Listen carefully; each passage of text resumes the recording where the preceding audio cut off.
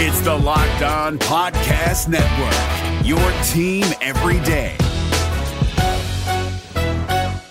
We're driven by the search for better, but when it comes to hiring, the best way to search for a candidate isn't to search at all. Don't search, match with Indeed. 93% of employers agree Indeed delivers the highest quality matches compared to other job sites, according to a recent Indeed survey. And listeners of this show will get a $75 sponsored job credit to get your jobs more visibility at Indeed.com/podcast. Just go to Indeed.com/podcast right now and support our show by saying you heard about Indeed on this podcast. Indeed.com/podcast. Terms and conditions apply. Need to hire? You need Indeed. Kyle Krabs here, host of Locked On NFL Scouting. Join Joe Marino and me every day as we provide position-by-position analysis of the upcoming NFL Draft. Check out the Locked On NFL Scouting podcast with the Draft Dudes on YouTube or wherever you listen to your favorite podcasts.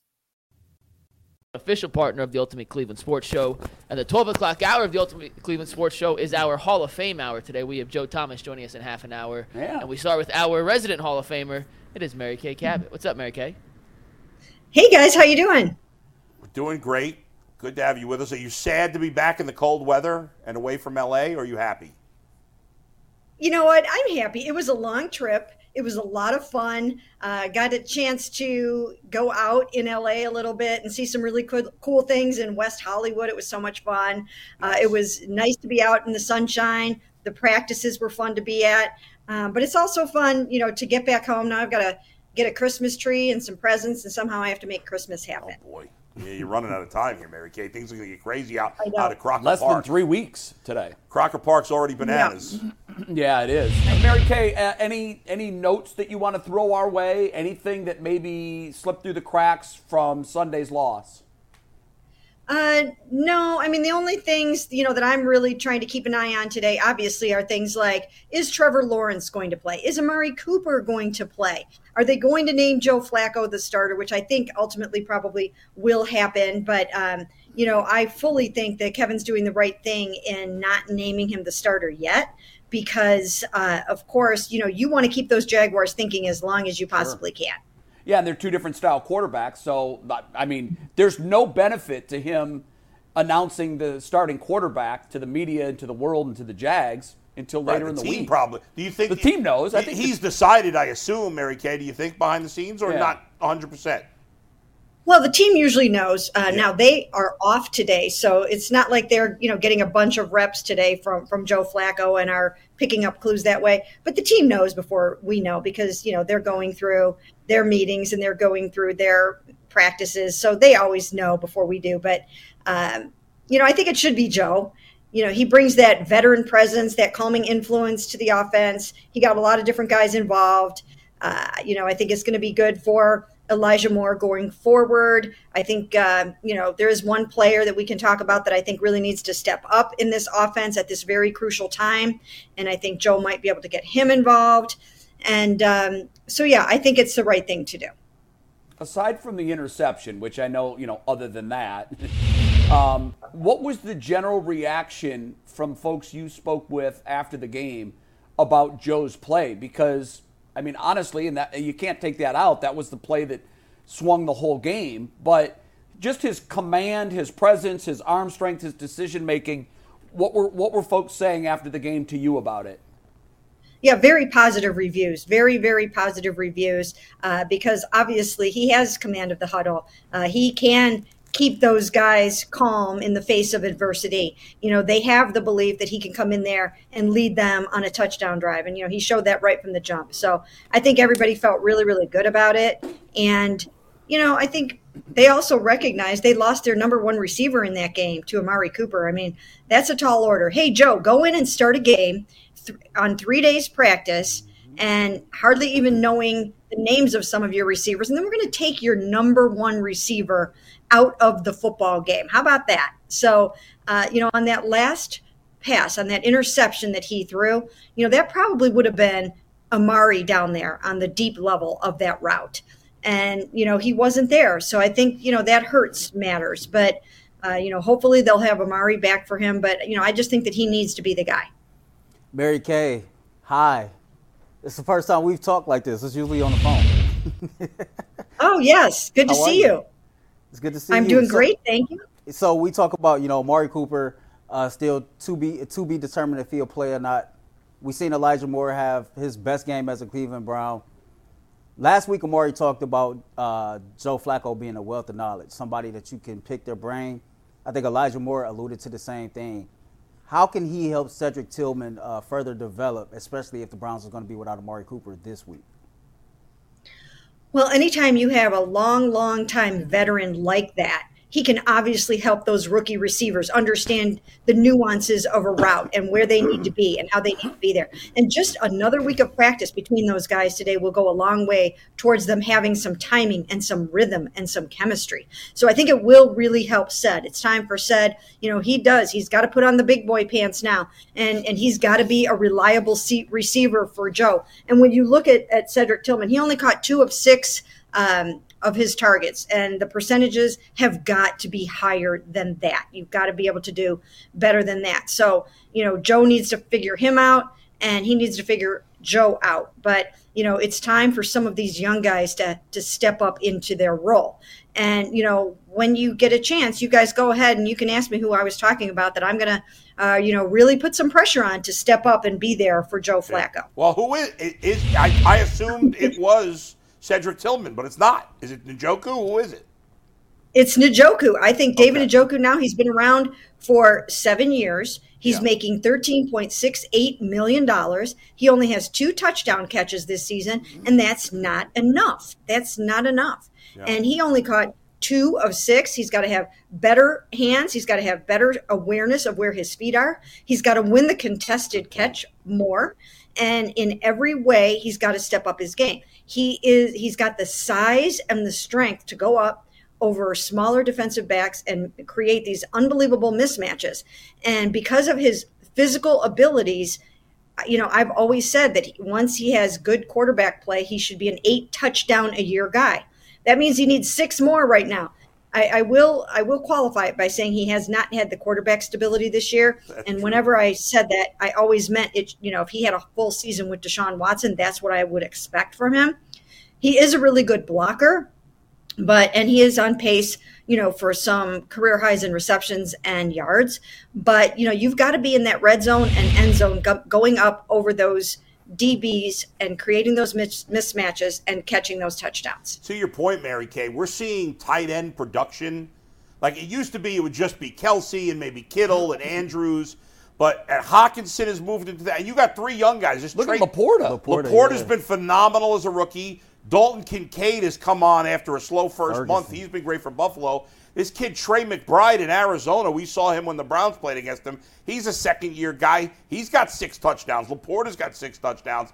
They need him to be – I think you're right. And one of the things you said in that, and this is something I've complained about with Elijah Moore, and outside of Amari Cooper, the Browns pass catchers are terrible at this. You talked about knowing where your feet are on the field because David Njoku was out of bounds on that play.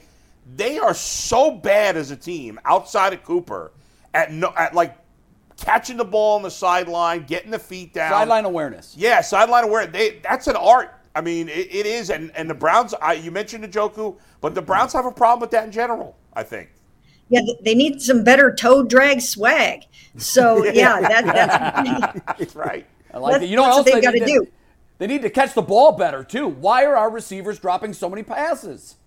Well, I'll tell you what. I think that some of it has to do with the fact that they have had to adjust to 4 different quarterbacks this season. But you know what? As Amari Cooper always says, too bad. That's what you have to do. It's your job to catch the ball no matter who is throwing it to you. Now, they did, it seemed, have some difficulty catching Dorian Thompson-Robinson's passes. Now, I don't know that if that's Dorian's fault in any way, shape, or form, or if these guys just, weren't adjusting and pivoting well enough to different velocity and different ball placement and all those kinds of things. But, they just have to, look for it, look it in, corral it, and keep those little toes in bounds. So, they all have to step up their game, and they have to help Joe Flacco. And again, some of the catch percentages were not high enough, and David's was one of those. David was another one that was, 2 for 6 for what I think it was 17 yards or whatever we showed there. But, he's someone that I am putting the onus on him this week to, to really be a reliable pass catcher for his quarterback. Very good. We've got a question for you as it pertains to Deshaun Watson. This is a conversation we haven't yet had on the air, but we were discussing it in our text chain last night. Deshaun Watson obviously had the shoulder surgery, so he's out. Was at the game Sunday. He's rehabbing in L.A., so I'm assuming that's why he was at the game. He was in a box watching the game.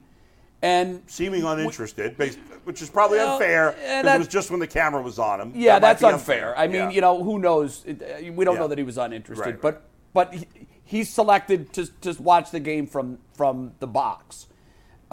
We also noticed last night that Joe Burrow, also recently coming off surgery, was on the Bengals sideline, actively involved in helping Jake Browning turn in one of the best quarterback performances of the year, if you look statistically. Is there a reason that he's not on the sideline with the team? Should we give him a pass for that? We can't understand why Burrow's doing it, but our guy isn't. If I'm not mistaken, I do believe that the Browns put Nick Chubb, Jed Wills, Deshaun Watson and other IR guys that were at the game in the box. They don't want, Nick's on crutches, and, Deshaun recently underwent his surgery. He's in the sling, and they're just taking as many precautions as they possibly can with these guys. I did not have a problem with it whatsoever. What would we all be saying right now if he got crashed into, and that happens. You're right. If he got crashed into on the sidelines and further injured a freshly repaired shoulder? I did not have a problem with it. Nick was in there as well. As far as him not wearing Browns gear, I don't have a problem with that either. I'm not as, I don't know. I don't get hung up on those kinds of things like some other people do. That's fair. As soon as he can be with the team, and he will be with the team, he's trying to get back with the team. I mean, let's remember, this is a player that begged a bunch of different doctors to shoot up the arm so he could finish the season. This is not somebody that's disinterested and doesn't want to play. So I know that people don't ever want to give Deshaun the benefit of the doubt for their, for personal reasons. And I understand a lot of people feel that way. But I think that sometimes there's a pile-on thing going on when he's just watching a football game from a box, like Nick Chubb is. No, that's fair. And I actually agree with you. I wanted to throw it out there as something that we were discussing in our text chain. And I think the reason that you gave is the reason. I know Joe Burrow was down there. Joe Burrow could have taken a sideline hit. We see guys taking out, 10 feet, 15 feet behind the sidelines. And if that happens and Joe Burrow, God forbid, he takes a hit to the wrist or gets re-injured, it's an unnecessary risk that you don't have to take. And I completely agree with you. You have a question, right? Yeah, Mary Kay, speaking of star players with shoulder injuries, Myles Garrett was not really that effective in the game versus the Rams. Do you foresee him to continue to play through this injury, or should the Cleveland Browns consider sitting him for a week or two and let him heal up for the playoff run? If you're looking for the most comprehensive NFL draft coverage this offseason, look no further than the Locked On NFL Scouting Podcast. Join the draft dudes, Kyle Krabs and Joe Marino, as they go position by position through the NFL free agent class and into the star-studded crop of college stars who will be selected in the 2024 NFL Draft. If you want to know who your favorite NFL team should be adding to its roster, you need to check out Locked On NFL Scouting, available on YouTube and wherever you get your podcasts. Part of the Locked On Podcast Network, your team every day. I think that the fact that he hasn't had a sack in each of the last two games has more to do with the fact that you've got some really, really good head coaches that they have been running into that have tried to do everything they can to take Myles out of the game. They know what they have to do. That's job number one on that side of the ball, is to minimize Myles. And when you do that, then, who else is going to get to the quarterback? The next highest sacker is Obo with 3.5. Z has only 2.5. So that's been a problem this year. They can tell us all they want that, sacks are an overrated stat and that you don't need them. But, when you're dropping someone for a 10-yard loss, I don't know how that is, overrated. And especially if you can get the ball out of there, right? So you can see the leaderboard right there. It's not enough from the other guys. Myles didn't seemed to be too affected by the shoulder in this game. That's what he said afterwards. It didn't bother him that much. He had it taped up and he was ready to go. But I think that's more a function of good coaches scheming up against him. All right, Mary Kay, real quick, if you had to bet today, Denzel Ward play or not play this Sunday? Oh, that's a good one. It could still be 50-50 right now because today is the key day for him. They were hoping that he turns the corner in the beginning of the week to the point where he can get on the practice field on Wednesday. And I don't know if that's happened yet. I'll say 60% chance that he'll play, 40% he won't. We'll take that. That's good. I'll take 60-40. They Thanks, have not Mary looked Kay. the same without him. Yeah. Mary Kay, great stuff as always. We'll see you next week. Sounds good. Thanks, guys. Good Thanks, luck with Mary that Kay. Christmas stuff. I know you'll come through big. Yo, she need to copyright. I hope Tough so. shopping. Toe drag swag. I like that line. That is. She should patent that was that. smooth, shopping, man. Yeah, I like I that don't a lot. understand why people wait for the last second to shop. Everybody does it. Yeah, I mean, it's been December 25th for years. My kids I just know. want We money. know when it is. Unlike, you see, with me, I know you've got it changes. totally different for you. This year it's on December 8th, I think is the first night. Okay. It's coming up. Are you ready? It's 3 days away. Yeah, we got the presents ready to go. Very good. Yeah. Oh, by the way, just quickly off topic. Yeah. Your son appeared in an article in the Thank you. Cleveland.com, I think. Yeah, there was a picture of him previewing the show that's coming up that he's going to be in. I saw that. It's Yeah. awesome. They interviewed the woman who wrote it and is directing it. She's great. Her name is Rachel Spence, and it was highlighting. When does the curtain go up on the production? So there's 7 shows starting this Friday. Wow. There's a Friday, Saturday night, a Sunday matinee, same thing the following weekend, and then there's a Thursday matinee next week for students. Well, good luck to him. One thing he's for I know sure. you're proud of him, and we Yes, are too. very. One thing for sure, too, for certain, UCSS kids built different. Yeah, they are. They are built. That is a fact. That is Starts true. with Corey, Tyvus's goes down to girls air. are going to change the world, Yeah. whatever Right. they do. Built Go different. ahead. We're going to hop right into the conversation you brought up with Mary Kay. Just a quick reminder that tomorrow night they'll be Behind the Glass. On Friday, we're on WKYC. And if you're in the chat, watch it, hit the like button, hit the subscribe button. We appreciate every single one of you guys who do this for you. Jay, you asked the question to Mary Kay, so I'll ask it to you guys. Just the timeline of events. Deshaun got his surgery prior to the game.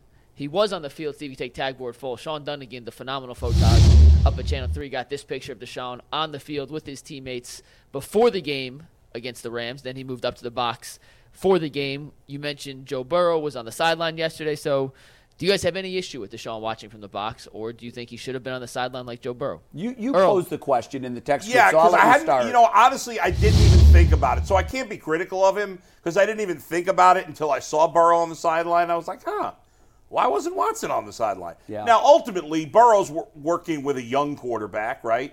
Joe Flacco doesn't need Deshaun Watson on the sideline. No. I look at this more as a They're in the same arm sling, by the way. Right. I look at this more as a positive for Joe Burrow than a negative for Deshaun Watson. Yeah, I Now- think that's a good way of saying it. I Right. like that Joe Burrow must have, the team probably had the same concern with him that the Browns had with Sure. Deshaun. And I think Joe Burrow must have overruled them and said, no, Right. look, guys, let me be Jake's eyes and ears on the field. Let me be down there. And kudos to him. Right, but I'm not going to ding Deshaun I'm for not not going to being ding there. Deshaun, but let's be honest. If Deshaun were down there, we'd be like, all right, that's cool that he's down there, right? Perception is everything. I'm not knocking him for it. I don't think it's a negative. Right. Again, you have a veteran quarterback. Joe Flacco doesn't need Deshaun Watson there. I look at this as more like, that's awesome by Joe Burrow being down there. He's not moping and saying, oh, woe is me. He's trying to help his quarterback. And you saw him a couple times, like cheering and, doing that And I'm stuff. sure there were times the camera didn't catch him, Right. where he was showing him with the surface. Look, when they Absolutely. give you this look, they're trying, Right. So he helped them. Absolutely. There's no doubt. It's a positive. Yeah, I've seen all that stuff on Twitter and on Instagram. I mean, for me, I have more of a problem with people having a problem with it. Someone tried to tweet a picture of Chubb on the field. Yeah, I know that. Side by side. It was Chubb on the field and Watson in the box. And I think our photog, Sean, saw it and said, no. That picture of Chubb on the field was taken before the game. Right. And for the record, he was Deshaun was on the field before the game too. That's what made me upset. That's wrong. Chubb is on crutches. That is a big difference. No, I know, but this is my thing with he's not a to put a quarterback, picture image side by side.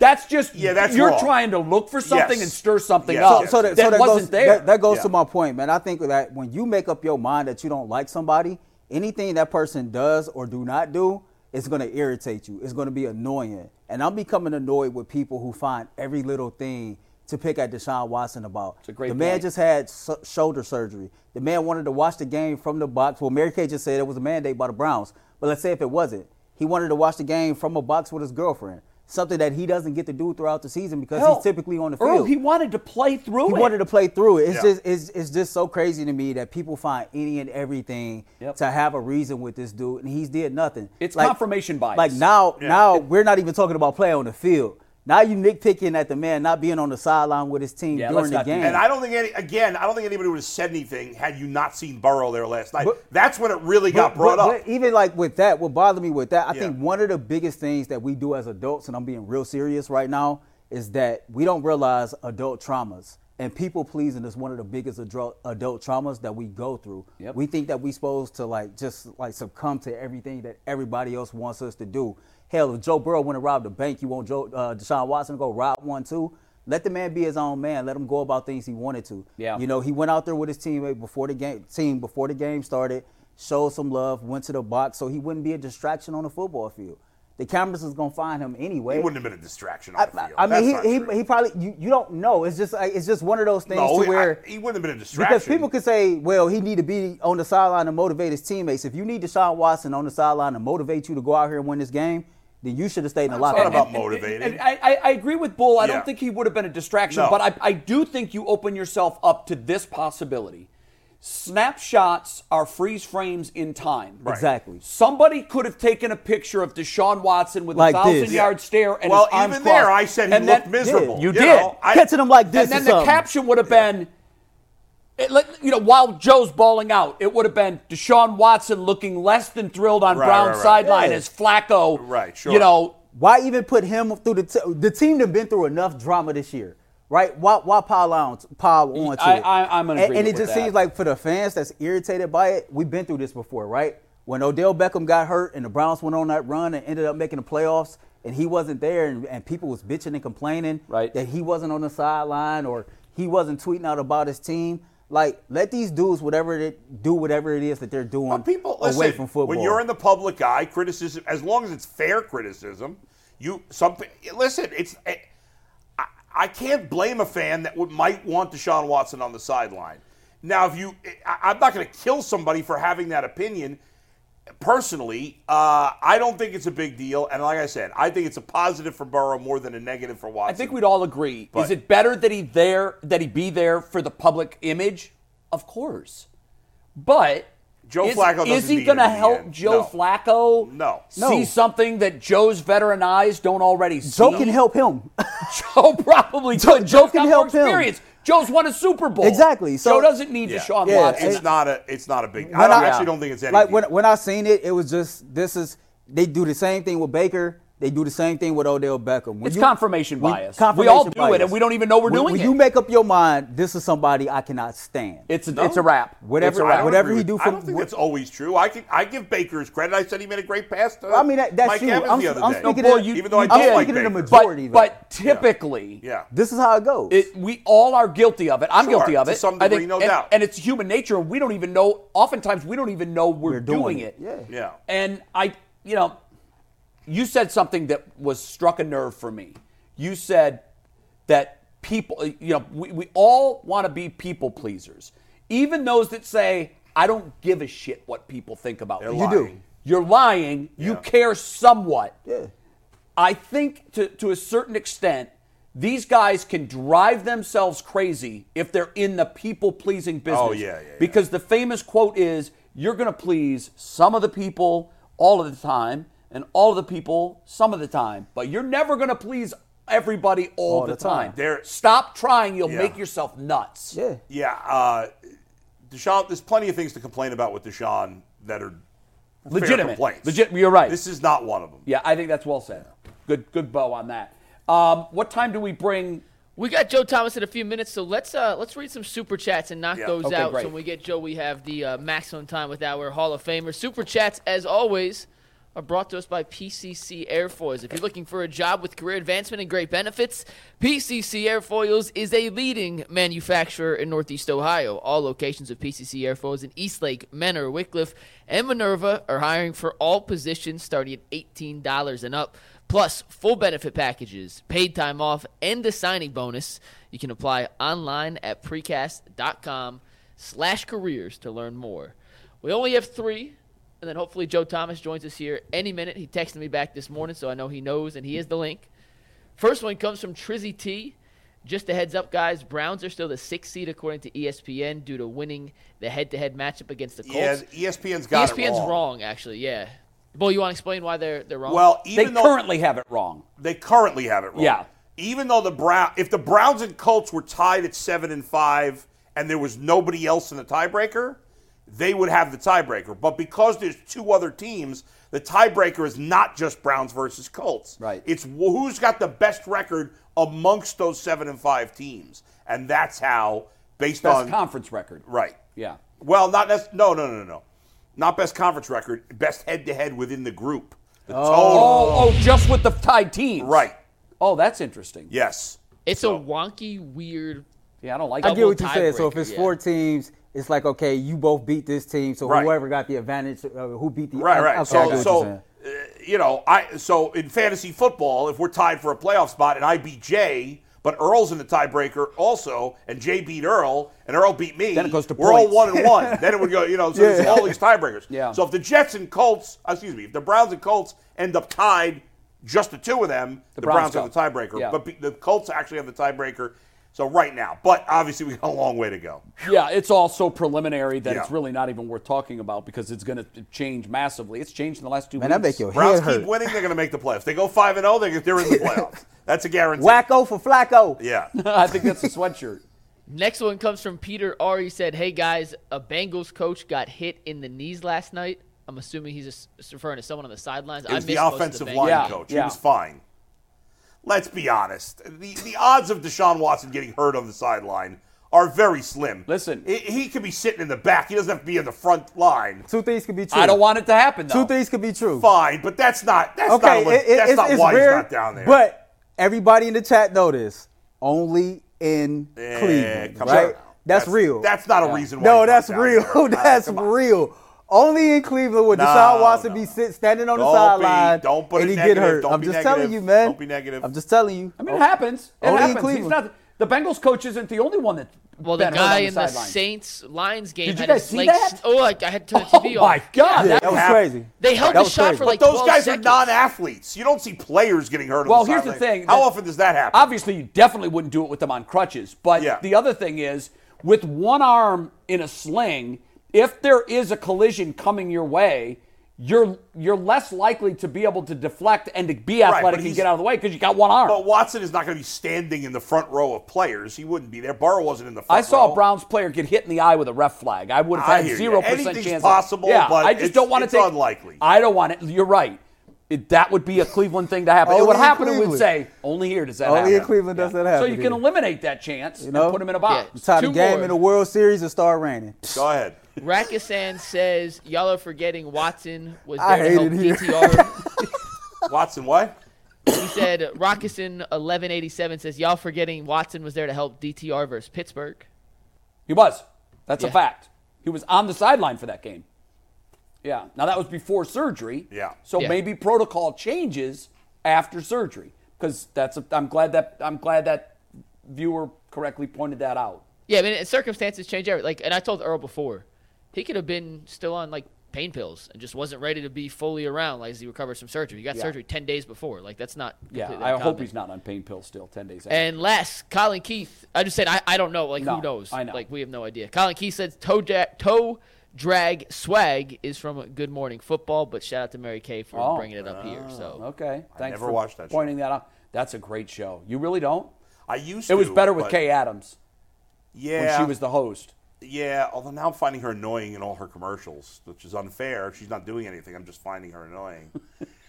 I got when what's his name, and Kyle Brandt's a really talented guy. He's good. But when he went on that whole rant about how it's so hard to talk about Watson, I found that so annoying. That was a little disappointing because I like Kyle too. I just that came off as so lame. Yeah. That I was like, I'm sick of this show. Man, Kyle was I like cool. Peter Listen, Schrager too. I like Kyle Brandt. Way before Good Morning Football, I first met Kyle. I used to watch this reality TV show that used to come on MTV called Real World. And he was part of Real World Earl Chicago. said that as if nobody's heard of Real World. I'm just saying. The show was around before you were born, It's Earl. funny. Kit Hoover, who was my first co-host on Cold Pizza, was on the first season of Real World. And the old producer of Cold Pizza went on to produce. Oh, we got Joe. Yeah, Good we got Morning Joe. Football. We're going to continue our Hall of Fame hour. We started with Mary Kay Cabot, and now we're going to welcome in the one, the only, the left tackle of all left tackles. It is Joe Thomas. What's up, Joe?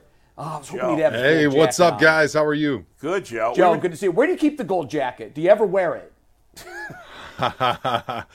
I was making hamburgers on the grill last night with it for the kids for my birthday. So, I mean, I leave it in the house just in case, there's ever a need to throw it on and remind those kids who they should respect and who they should start listening to around this house. Joe, was your birthday yesterday? Happy birthday. It was, yeah. Happy belated birthday, Joe. You're 39, right? You and Flacco, 39. both born around the same Joe time. Flacco's going to be 39 in a couple days, and he's now leading the Browns. Yeah. I love it. Yeah, I'll come back, too. If Flacco wins the Super Bowl, I'm his left tackle next year. Okay, you heard it here Wait first. a second. You heard it Was here that a first. promise? Tweet that out. We got to keep that on the record. Yeah. How bizarre is it, Joe, Sigh. that Joe Flacco is the quarterback of the Browns right now? It's got to be mind-blowing to you. It does feel weird, and I think Ed Reed maybe made a comment about it last week, and he goes, well, Joe Flacco, he won the Super Bowl for the Ravens, but at least he's not playing for the Steelers. And I thought about that, and I'm like, you know what? It is kind of weird because we have always had this hatred for the Ravens. Obviously, they used to be in Cleveland, and then when I was playing, the Ravens were so dirty, like with Ed Reed and Terrell Suggs and Ray Lewis and Bart Scott. Like, we hated those dudes. And then Jamal Lewis was our running back my first couple years in the NFL, and we just always had this like hated, dirty rivalry between the two of us. But they obviously won way more than we did when we were playing each other, and so we had this kind of little brother thing going on where they didn't even really respect us. So it is weird for me, especially as a former Browns player, to look at Joe Flacco and be cheering for him the way I was, especially last weekend. I mean, he played great in the first half, and now it looks like he's probably going to be the starter here the rest of the way and going to be kind of holding our fortunes in his hands. It definitely is strange times here in Cleveland right now, but I guess you could always say that. There's a rumor, Joe, that if he goes down, the Browns are going to call Ben Roethlisberger. I mean, that's the only thing that would be more bizarre. That one would be a little tougher to cheer for. I Yes. feel like in Cleveland, that one might be even a little bit more challenging. Yeah, I couldn't do it. Hey, Joe, hindsight is always 20/20, right? But you look at Flacco, and I heard all week about every player giving him ringing endorsements, speaking very highly of him, his football knowledge, and just being able to sit and pick his brain, right? Andrew Berry probably should have had a veteran backup quarterback to start the season behind Deshaun Watson. Is this a learning lesson? Do you see the Cleveland Browns making sure that they have a veteran quarterback behind Deshaun Watson going forward next season and then beyond that? Well, I think you learn from your experiences, and certainly they didn't expect Deshaun to be injured, and I don't think they expected, honestly, this team to be as talented and as good as they really are. I think they kind of thought like, hey, if Deshaun gets hurt, like the season's over. We got no chance. And it turns out all of a sudden we've got this number one overall defense. We've got this great running game even after Nick Chubb gets hurt. And so I think the calculations kind of changed a little bit, where at first they were hoping to be able to develop DTR. Josh Dobbs was on the roster, and they would rather have young guys that are maybe building for potential long-term backups down the road and let them watch behind Deshaun Watson. But then all of a sudden Deshaun gets hurt, but you have this really good team that still can make a run. And so I think knowing now maybe the quality of the roster going into next season, if we're able to keep most of this team together, which I think we should. I haven't obviously looked at the contract situations going into next year, but I think that's going to be a bigger part of the calculations, just knowing, one, how much Deshaun Watson has been banged up this season. And he really wasn't a guy that was hurt a bunch during his career before this point. He's had the ACL and he's had a couple other injuries, but it's not like he was a guy that was very fragile, even for a quarterback that ran the football a lot. But just knowing the way he was banged up this year and then knowing how good the rest of the team is, even when he's not out there, I think the calculations definitely will change. And I think next season, don't be surprised if there is that veteran backup who's maybe a little bit more qualified and experienced to take over in the unfortunate instance if Deshaun does get hurt again. Joe, obviously, as you said, the Browns defense is very talented. However, the last couple of weeks, they haven't been as good. Denzel Ward hasn't played, and Myles Garrett now banged up. Obviously, those are the two best players on defense. And so it hasn't been as good. I mean, did you realize? Because we didn't realize that how important Denzel Ward is to this defense. Because especially with him out, they have not looked the same. Yeah, it's time for Denzel Ward to ask for a raise, I think, because I think everybody knew he was a Pro Bowl caliber cornerback. They saw that cornerback, that secondary room, and they realized, okay, we got a great corner in Denzel and Newsome. We've got Martin Emerson Jr., who's playing really, really good. He's physical. He's a little different type of cornerback, but for your third guy, he's excellent. We got a pair of good safeties. But I don't think we realized how important Denzel was at that number one spot. And it makes sense now that you're thinking about it in hindsight, right? Okay, every team in the NFL pretty much has a great number one, but very few guys have good number twos and good number threes. But we were one of the few secondaries that could match up with any receiver group in the NFL because of how quality our 1, 2, and 3 corners were.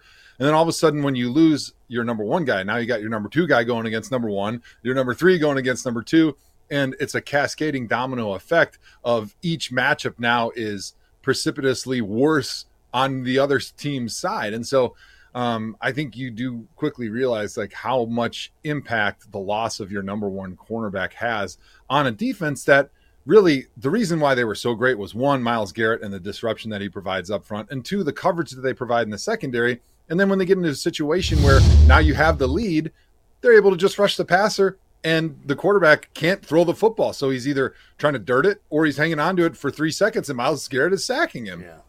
Speaking of injuries, Joe, I'm curious your take on this. Like, the rules to protect players are better than ever. Players are practicing less than ever, yet it seems like there's more injuries than ever, and especially the quarterbacks. I think if C.J. Beathard starts this week for Jacksonville, I think he'd be like the 53rd different starting quarterback this year, maybe 54. It's a new record. I mean, it's just been crazy. What do you make of it? Is it just a freak season, or is there something more to it? Yeah, that's something that I've thought a lot about throughout my career, and it is one thing that we talk about every year. And I always kind of reflect back, even when I was playing, and then the years after I retired right away. Everyone's like, "Oh, there's always more injuries now than ever," and I'm not sure, unless somebody really dove into the numbers and the statistics of it, if we could really say, yes, definitively we were losing more. You're right. That's exactly. Yeah. I'm getting there. Sorry. Oh, sorry. But quarterbacks, you're absolutely right. Not sure why that is. The quarterbacks, there's only 32 starters right in the league, so that sample size is going to be a lot smaller than the rest of the league as a whole. I think what's playing into this, the majority of it, is the fact that now we're playing a much more wide open game of football. And so what that leads you to is a lot more of these significant acute injuries, because you got guys like basically running, instead of a highway where you got 4 lanes going in the same direction, now you got all this cross traffic, right? Because you're playing spread out. Your quarterbacks are athletic, so they're running the football more. You're seeing more zone reads, more RPOs. You've got a lot more motions where guys are running full speed horizontally. You got a lot more deep crossing routes, a lot of these play action type concepts. And so I think you're just seeing a lot more collisions where guys aren't seeing each other. And that's causing a lot more of the acute injuries than versus when I played. Like, especially early on, it was a lot more playing with a tight end and a fullback. It was a lot more in the box, smash mouth. You saw the guy, you were going to hit him. There was a lot of big collisions. And I think that type of football probably led itself to more long-term consequences, like those slow overtime, 20, 30 head injuries, head hits every single play or every single game. And then all the like chronic knee pain, joint pain that is caused by like the really tight, 8-9 guy in the box, smash mouth type football. But you didn't see quite as many of those significant acute injuries that we're seeing right now. And so I think it's a combination of how we're playing, but I think there is still something to be discussed about how people aren't practicing as much full contact. They're not playing as much in the preseason. And one thing we used to talk about when we were playing was how you needed to callous your body during training camp, right? You needed to have those hits. And I hated two-a-days as much as anybody, but you got a lot of hits in, and you got pretty used to learning how to get hit, how to hit guys, how to fall, how to get tackled. And I'm not sure that we really know how much that impacted you positively going into the season and how that prepared your body for the beatings that an NFL season would give out. It does seem counterintuitive to think that more hits would keep you safe, but the way you phrase it, callous your body, you're absolutely right. They're experiencing the large percentage of the hits in game-type situations, and it's just tough to prepare for that. Speaking of injuries, I want you to talk about the tackle play for the Cleveland Browns this year. Obviously, they've gone through a number of them. We were talking about Jones, how he's, I think, exceeded his what I had anyhow for his ceiling in his rookie year. Grade the tackles, how they've done this year, and what's really been a rough situation for them, just rotating in and all the injuries. Yeah, it's been as bizarre of a season for the Browns tackle injuries as any that I could remember. DeJuan Jones has played lights out football. I mean, he's played Pro Bowl caliber football from day one, and he's improved from the moment he had to step in there when Jack Conklin got hurt. So just to think that we were able to replace Jack Conklin when he got hurt, and we didn't hardly miss a beat with DeJuan. And then all of a sudden now Jed has been injured quite a bit. And so to get James Hudson in there playing pretty good football. So basically you have two backup tackles, and you almost didn't miss a beat with those guys in there. But then those guys are getting hurt too. So the revolving door is so difficult, especially when you're thinking about a position that relies a lot on communication and being on the same page with your guards, but also those tight ends as they're moving in and out. Now, we don't play as much 2-3 tight end football as we did when Kevin Stefanski first got here, or even when I played in the NFL when it was a lot more of that 21 personnel like I talked about earlier, where it was more smash mouth stuff. But you still have a lot of combination blocks, a lot of communication that has to happen up front amongst those guys when you're trying to pick up blitzes. And it's really difficult when you have tackles that are younger, because your guards and your centers are trying to tell them what to do on every single play. And a lot of times they're trying to tell them what to do to tell the tight ends what to do. Because I know one thing about football, those tight ends, they have no idea who they're supposed to block when they line up next to you. And they're always asking you two things. One, it's the snap count. And two is, who do we got to block? That's great. Hey, Joe, it's funny you said that, because we were talking about that, and I asked the guys if they thought DeJuan Jones was a Pro Bowler. So there's been rumors that the NFL wants the tush push gone. As a former offensive lineman, what's your thoughts on that play? And should it be like something that's out of the NFL next year?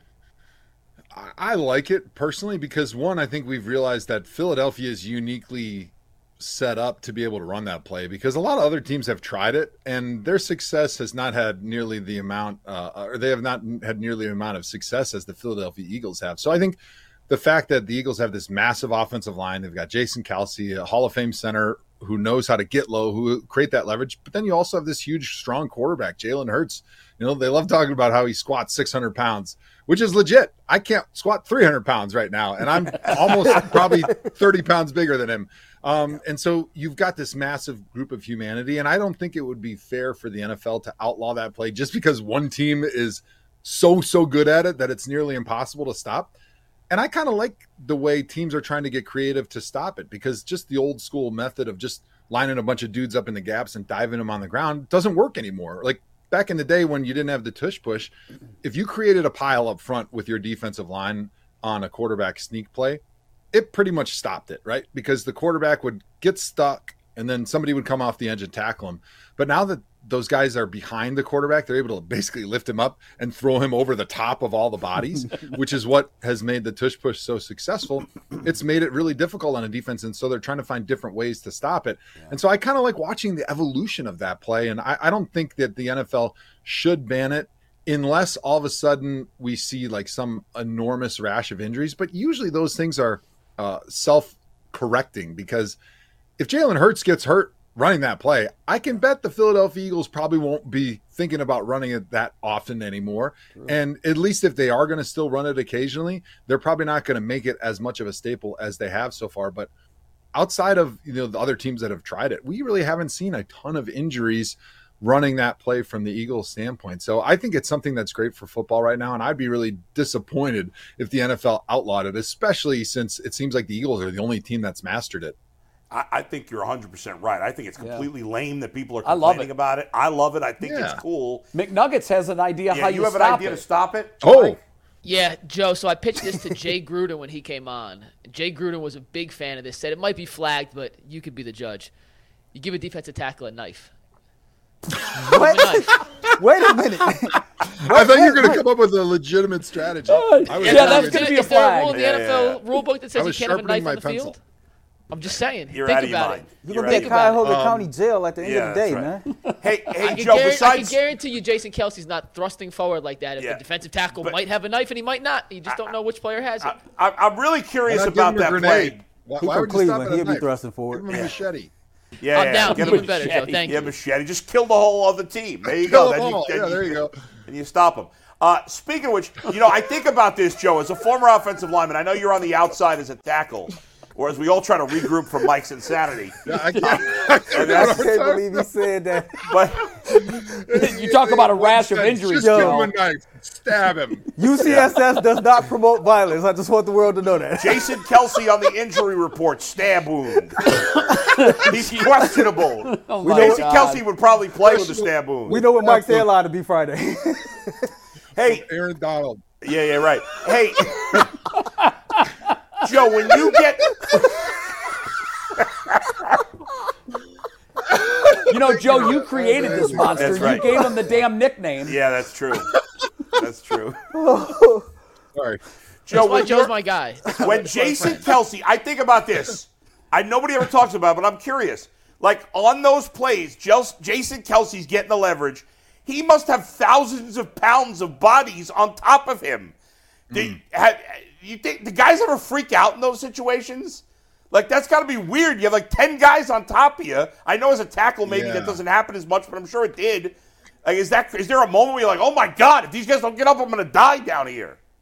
Yeah, so I remember one time we were playing against Cincinnati and we were going towards away from the tunnels where we came out, and there was a fumble near the goal line around the 5-yard line, and I just happened to be there. I jumped on it, right? And of course on a fumble, especially near the goal line, there's a lot of bodies usually, and so I had 7 dudes jump on me. So at least 1,400 pounds of humanity was laying on top of me, and I was holding onto the ball, but it was also the ball was on my chest, and then I was right on top of it. So the ball was pressing it on my chest from the ground, and I had all that weight on top of me. And it was in that moment where I did lose my breath because I couldn't breathe. My chest was not able to go up and down. And I did feel like I was dying in that moment. But I realized that it would probably last less than 30 seconds, so I would be able to catch my breath. But it does induce that type of panic. However, I think when they do that tush push, since he's not using the ball, he's probably able to get into some type of defensible positions when he's down there, especially the experience that he's had being down there, where he can kind of tighten up his core and his muscles to protect himself a little bit. And I think at this point, the tush push has been so successful that everybody knows it's going to work for the most part. And as soon as it does, those guys are really quick to give up and get back on defense and start thinking about first down. That's true. Hey, Joe, I got a question for you, and it's funny, man, because I just thought about this, and this is something I've always wanted to ask you. I think that 2007 Cleveland Browns offense doesn't get the respect it deserves, right? That offense put up points after, of course, the Pittsburgh week 1. Going forward, it was just like sky's the limit. Where do you rank that Browns offense of 07 against said offenses 2008 to now? Ooh, that's a good question. I'd have to go back and kind of look, but I got to think that we were up near the top, at least, top 3. I can't remember another offense since 2007 that was significantly better. I'm sure there was maybe a couple that could possibly match it, but when you look back at it, I mean, we had Jamal Lewis, I think he ran for 1,200 yards that year. We had Kellen Winslow, who was a Pro Bowl tight end. We had Joe Jurevicius, who was like lights out on third down. Every third down he converted. Braylon Edwards had a ton of touchdowns that year. I want to say like 16. Yeah, he had a ridiculous number of touchdowns. He was a big deep threat. And then we had some other good role players in there, and we moved the ball really well. We were running the old Don Coryell offense with Rob Chudzinski as our offensive coordinator, and Derek Anderson was a Pro Bowl quarterback. And I think the big key for us with that offense was DA was getting the ball out of his hands. He's not a mobile guy. It's not like we were getting him outside of the pocket. He was just kind of standing there like a statue or a scarecrow, but he could sling it. He had a big arm, and he knew where the football should go, and we had some good creative game plans week in and week out. And actually, after that flop in week 1 against the Steelers when Charlie Fry started, the next week we put up 51 on Cincinnati, which I don't know if we've scored over 50 since then. No. So you're right. I think that was one of the better offenses, maybe the best offense that we've had since 2007. Joe, that's all fine and dandy, but give me Deshaun Kaiser. Yeah, but we didn't make the playoffs. So Deshaun Kaiser or Johnny Manziel any day of the week. I'll take those guys. Yeah, they were probably a little more fun to party with. That's about where it ended. Yeah. I don't know, man. Yeah, the 2007 Browns had very little competition. No. Yeah, that's true. There's been a lot of bad offenses. We've had then. some. Yeah. But Derek Anderson, that's the best year by a Browns quarterback. I mean, Baker has had a couple of decent years, but I think that Derek Anderson year was probably the best. I just know when we talk a lot about, the 2020 Browns, and we talk a lot about that team making the playoffs. Right, but like even though the 2007 Browns didn't make the playoffs, to me, that team is the best, just my opinion, that's the best team that we've seen since 1999. Like, that offense was lights out all season, right? We should have locked up that playoff game in Cincinnati. We came home, and Joe know this, we came home the very next week. We beat San Francisco, but I think we needed Indy to beat Tennessee. And at this time, this is when Peyton Manning was not playing Week 17. Oh. And we needed help. We didn't control our own destiny. Who was it, Jim Sorgi? Jim Sorgi? Yeah, my buddy from Wisconsin, the old Jim that team Sorgi. Don't get the love he was deserves, like, wait a minute, as a backup, I got to play? I thought I was just here to hold the clipboards. This is not fair. This wasn't in my contract. Not ready for this. All right, Joe, we got to get a game. So do you want to explain it, Mike? You want me to explain it? I'll explain it real quick. All right, so, go ahead. Joe, I'm assuming at least once in your life you've played blackjack, correct? Mm-hmm. Yeah. So the premise of this game is essentially blackjack. I'm going to give you a number you have to get to. I'm going to explain what the parameters are, but don't go over. You tell me when you're done. You don't want another one, and that is the top. So you played in your illustrious career 10,363 consecutive snaps. Okay. We're going to see how many other first-round picks the Browns have made since 2011. When you combine their total snap counts in Cleveland, combined to equal 10,363. So just like blackjack, I'll give you a card. You tell me either hit or stay, just like we would in blackjack. By the way, Joe, we did this as a panel earlier, and we won. We nailed it. We won. Oh, we were able nice. Okay, great. So no pressure. No pressure. Or he'll kill you. Yeah, right. Yeah, or he's Joe Thomas might have a knife. When in doubt, just stab him to death. Yeah. All right, Joe. Mikey McMurder. That's good, Earl. So we start with just Joe Thomas. We call it the bucket game, Joe. So you'll see, here's what it looks like. We're going to try to even it out. How many other Browns first-round picks and their snap counts just in Cleveland equal 10,363, which is the number of consecutive snaps you played. Let's start with Johnny Manziel. Did Johnny Manziel play 10,000 snaps as a Cleveland Brown? Hit. Johnny Manziel and Barkevious Mingo. Did those two play 10,000 snaps as the Cleveland Brown? Hit. Johnny Manziel, Barkevious Mingo, and Cameron Irving. 10,363 snaps. Hit. Johnny Manziel, Barkevious Mingo, Cameron Irving, and Brandon Weeden. Hit. Johnny Manziel, Barkevious Mingo, Cameron Irving, Brandon Weeden, and Justin Gilbert. Oof. Hit. Johnny Manziel, Barkevious Mingo, Cameron Irving, Brandon Weeden, Justin Gilbert, and Corey Coleman. Hit. Johnny Manziel, Barkevious Mingo, Cameron Irving, Justin Gilbert, Corey Coleman, Brandon Weeden, and Danny Shelton. Okay. Hit, but we're getting closer. Johnny Manziel, Barkevious Mingo, Cameron Irving, Brandon Weeden, Justin Gilbert, Corey Coleman, Danny Shelton, and Phil Taylor. I'm going to stay there because I think Phil played quite a few snaps. And the last couple guys had a couple years at least.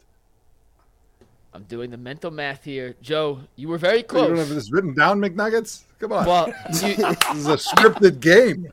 Yeah, well, no, you're short. The answer is he's short, unfortunately. You needed one more player. Add Jabril Peppers. I was trying to see how much those 8 added up to. But those 8, and I can do it on the fly here, added up to – oh, you were close, Joe. You missed it by 1,000. Those 8, Phil Taylor, Danny Shelton, Corey Coleman, Justin Gilbert, Brandon Whedon, Cameron Irving, Barkevius Mingle, and Johnny Manziel added up to 9,101 snaps.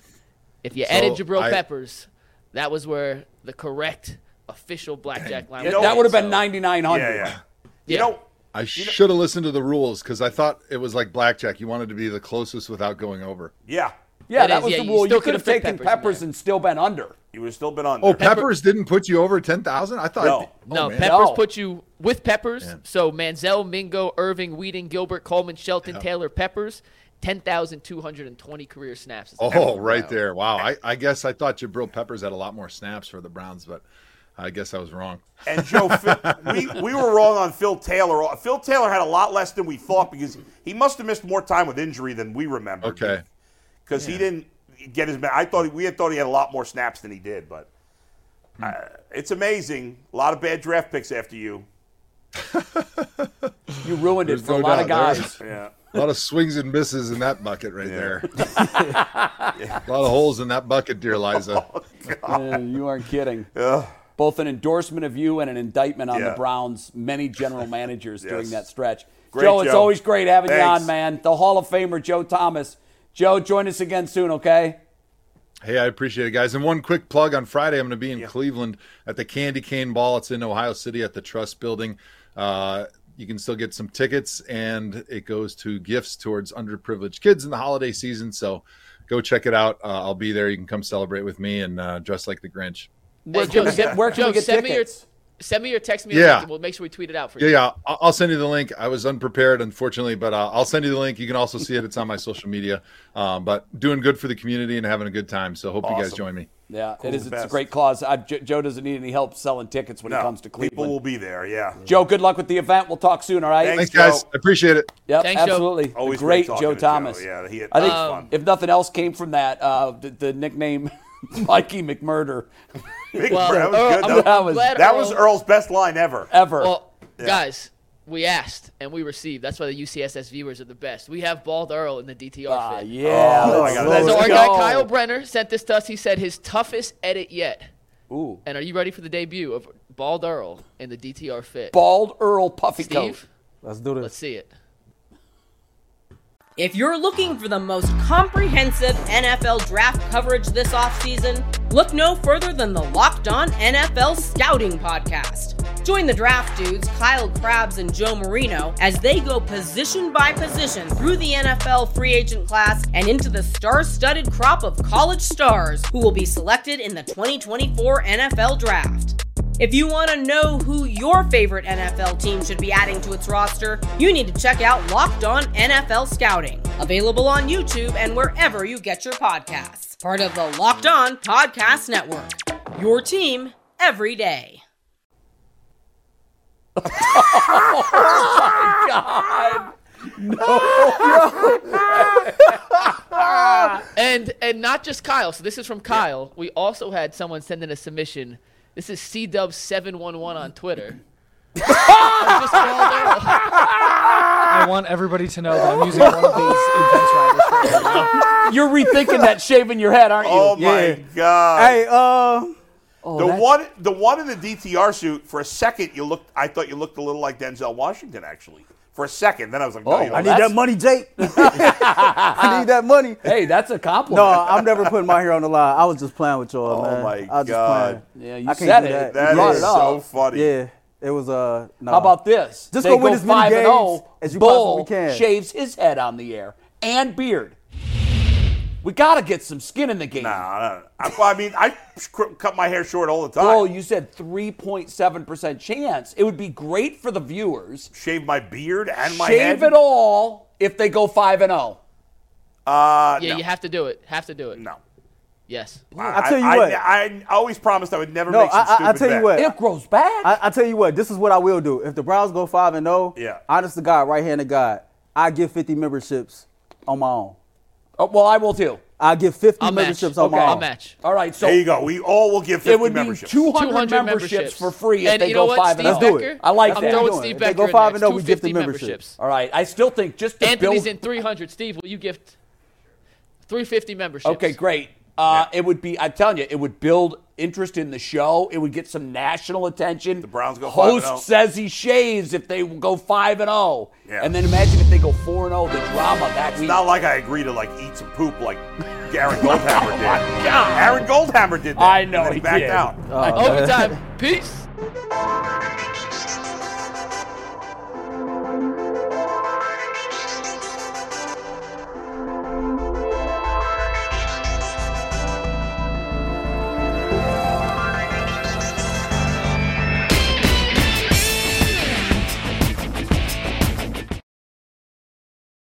If you're looking for the most comprehensive NFL draft coverage this offseason, look no further than the Locked On NFL Scouting Podcast. Join the draft dudes, Kyle Krabs and Joe Marino, as they go position by position through the NFL free agent class and into the star-studded crop of college stars who will be selected in the 2024 NFL Draft. If you want to know who your favorite NFL team should be adding to its roster, you need to check out Locked On NFL Scouting, available on YouTube and wherever you get your podcasts. Part of the Locked On Podcast Network, your team every day.